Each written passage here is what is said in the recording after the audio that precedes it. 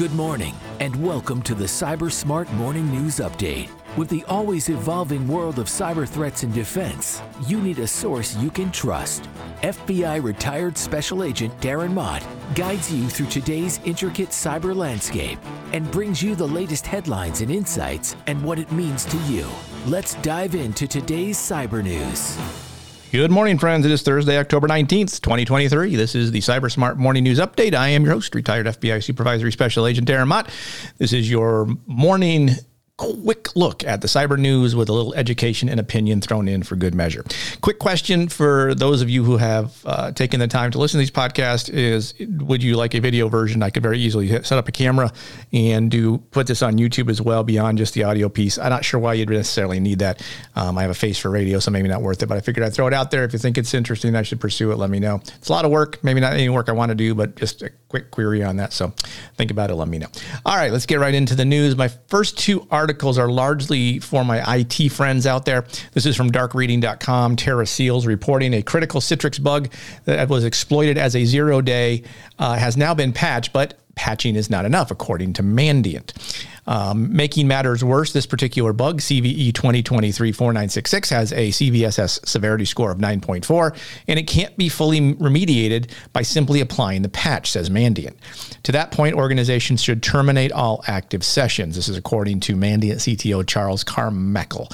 The authenticated sessions will persist after the update to mitigate the bug. Therefore, even after you apply the patch, threat actor could still use stolen session data to authenticate to resources until the sessions are terminated. So this has been going on for a while, this particular bug. It just got a patch. So ideally, if you're using the Citrix NetScaler, you want to apply the patch and then remove all active sessions. So the flaw allows cyber attackers to hijack existing authenticated sessions and potentially bypass multi-factor authentication. So we talk about multi-factor authentication a lot. So this is an example where bad guys can get around it, right? So, obviously this results in full-scale control over NetScaler environments, which control and manage application delivery within enterprises. So apply the patch, turn off the sessions, move on with your life. All right, cyberscoop.com. This is AJ Vicens reporting. Russian hackers have offered phony drone training to exploit a WinRAR vulnerability. So this was an interesting article, I thought, simply because a lot of people use WinRAR, which is an file archiver utility, allows you to take a lot of different files and compress them into a format that makes them a little smaller so you can email them and things like that. It's kind of like WinZip, but it's different. So because of that, even though there's a patch to this, so if you use WinRAR, ideally you've patched it. Chances are it doesn't patch by default, so you're going to want to go in and patch that. But Russian and Chinese state-backed hackers are using a vulnerability in the popular software to carry out espionage. Well, that's interesting. Russian military hackers used a vulnerability in WinRAR to attempt to lure targets with a fake invitation to a Ukrainian drone warfare school, researchers from Google's threat analysis group said on Wednesday. The phony invitation was just one example of several state-backed hacking groups exploiting a known vulnerability in WinRAR.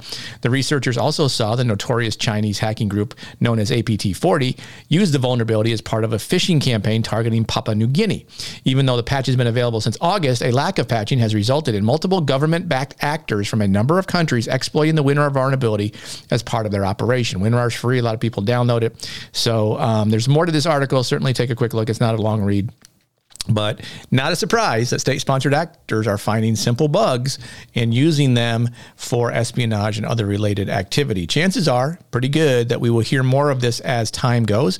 I reported this vulnerability a couple of days ago, and I said we're going to start seeing hacking of it, and here we are, use of it to get into accounts, and here we are.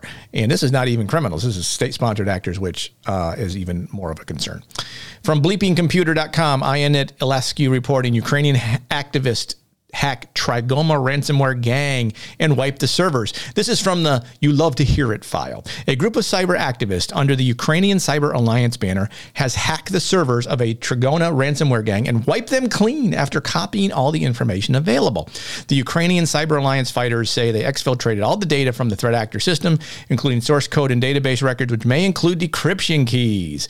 So because of this group is now out of commission for now. I mean, they will come back in another form and they will continue on. But this is a tip of the hat to the good guys and to the Trigona ransomware group. I say Thank you, Nelson. All right. From Bleeping Compute. Oh, I just did that one. Sorry. From CSOonline.com. This is Lucian Constantine reporting, has my secret leaked, finds exposed secrets in the GitHub repository. So exposing hard-coded credentials and sensitive secrets through public code repository has been a major security risk for organizations for years, with over 10 million new instances of credential leaks detected on GitHub alone in 2022. A new free service called Has My Secret Leaked now allows organizations to securely and privately check if any of their secrets are in a database of 20 million exposed records collected by security firm GitGuardian since 2020. Now, GitHub already has its own free service that notifies owners if secrets are detected in their public repository, but the types of secrets that are monitored are typically cloud API access keys or other access token formats provided by partners. GitGuardian's Has My Secret Leaked covers many more types of hard-coded secrets, both service-specific and generic ones. So, if you're an enterprise user, you should go and check out this particular website, which is similar to Have I Been Pwned, but it's more organizationally based. So take a look, see if any of your secrets are there. This article is probably a 2 or 3 minute read. I would recommend you go take a look at that real quick. Again, CSO Online. The link is in the show notes. Bleeping Computer, Lawrence Abrams reporting, North Korean hackers exploit critical TeamCity flaw to breach networks. So North Korea has been getting very active lately, largely because their actors are generally ransomware type groups, so they're trying to get money to fund the regime. But Microsoft says that the North Korean Lazarus and Andriel hacking groups are exploiting CVE 2023-42793, a flaw in TeamCity servers to deploy backdoor malware likely to conduct software supply chain attacks, meaning they get in the middle of deployment of software and then they are able to attack and get into other accounts. TeamCity is a continuous integration and deployment server organizations use as part of their software development structure. In September, TeamCity fixed a critical 9.8 out of 10 vulnerability, which is the CVE 42793, that allowed unauthenticated attackers to remotely execute code. Now, to TeamCity's credit, they quickly fixed the vulnerability, but threat actors such as ransomware groups began to exploit the flaw to breach corporate networks, and they exploit it by those entities that, again, do not patch their systems. So, again, if you are using TeamCity as part of your deployment server or environment, patch the thing. Otherwise, you are vulnerable to attack, and you can get more of this on this article. From malwarebytelabs.com. This is more of an opinion piece, but I always like to kind of note what other people are thinking, and usually it's the same thing, but let's take a look. 3 crucial security steps people should do, but don't.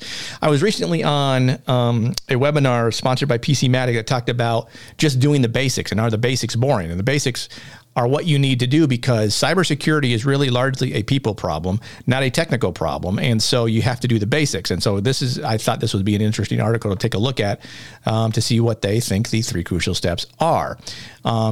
So he says cybersecurity should be easy as 1, 2, 3. The problem, though, is that people have to want it. And a new research conducted by Malwarebytes, internet users across the United States and Canada admitted to dismal cybersecurity practices, failing to adopt some of the most basic defenses for staying safe online. And this is really the problem, right?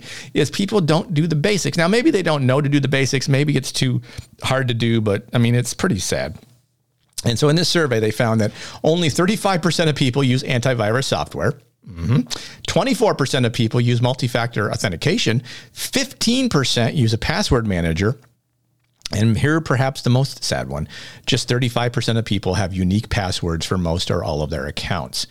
And these numbers, as he says, are way too low. So here are the 3 things people should do but don't. And you will have heard me say this many times. Number 1, create and store unique passwords for each account with the help of a password manager. Absolutely. Find one that works for you. Have different long passwords. Use multi-factor authentication. Use antivirus. Okay, those are 3 things. They're not hard. People aren't doing it. And here's the sad thing. It says 17% of Gen Z use antivirus. And so there you go. So that's not good. The young folks aren't doing it. Probably, obviously not a lot of people are doing it. So this is a pretty good article. Go take a look, pass it to people in your organization who aren't paying attention, and just make them know that, so don't feel bad that, it's our people aren't doing this or we're not doing enough. Nobody is. So this is going to be a constant refrain. I've been saying this for 20 years. My friend Scott Augenbaum, who does this all the time, says it all the time. And it's a problem that does not seem to want to be fixed. And that is it for the articles for today. This is a nice short one. I'm sure you're happy about that. So you're welcome. As always, if you have thoughts, comments, suggestions about the podcast, feel free to email me, Darren at thecyberguy.com. You can find me on LinkedIn, linkedin.com/Darren Mott. You can find the Cyber Guy Substack. You can find me on Twitter or X as the Cyber Guy. I have a Facebook account, but you're not getting much out of that one. Instagram, I put the podcast up there, but beyond that, I don't do a whole much there. If anybody knows how to use Facebook and Instagram better than I'm using it, let me know. I'm happy to hear you. And maybe we'll go to YouTube at some particular point in time. So as always, know that knowledge is protection.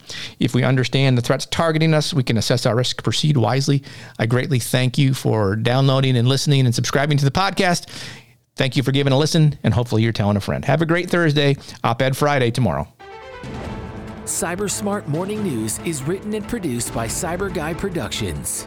Feel free to email thoughts, comments, or suggestions to Darren at thecyberguy.com or follow Darren on LinkedIn at linkedin.com/in/Darren Mott. Thanks for listening.